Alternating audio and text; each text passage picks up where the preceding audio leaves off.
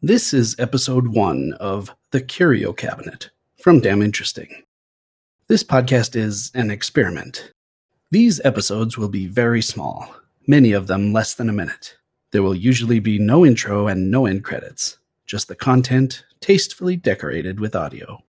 Each episode will begin and end with a distinct cabinet sound, so when you hear this, be aware that what follows will be brief but damn interesting.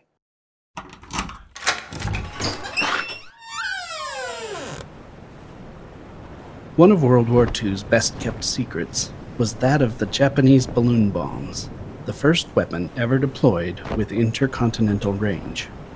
Lacking a practical means to attack the U.S. mainland during the war, the Japanese constructed 9,000 large hydrogen balloons, attached incendiary and anti-personnel bombs to them, and set them aloft on the high-altitude trade winds toward the United States.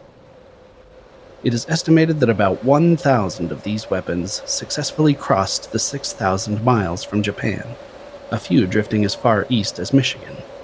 Once the U.S. military realized the nature of these balloons, they regularly shot them out of the sky, but adopted a policy of absolute secrecy to deny the Japanese any news of success.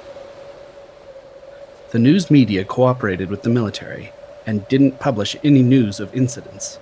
After 5 months with no reports of damage or injuries, the Japanese became discouraged by the bomb's apparent total failure and halted the attacks. The policy of silence was so successful that few people have heard of these bombs even today.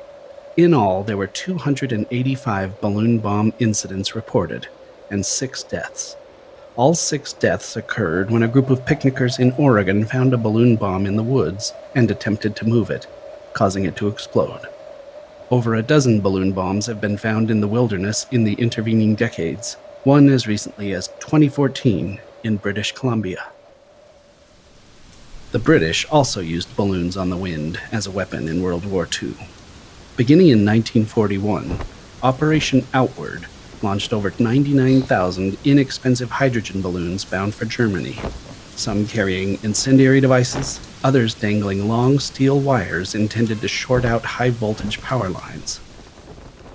An assessment after the war determined that Operation Outward was a highly successful campaign of harassment, especially the trailing wire attacks, which caused significant short-circuit damage to Germany's electrical distribution network.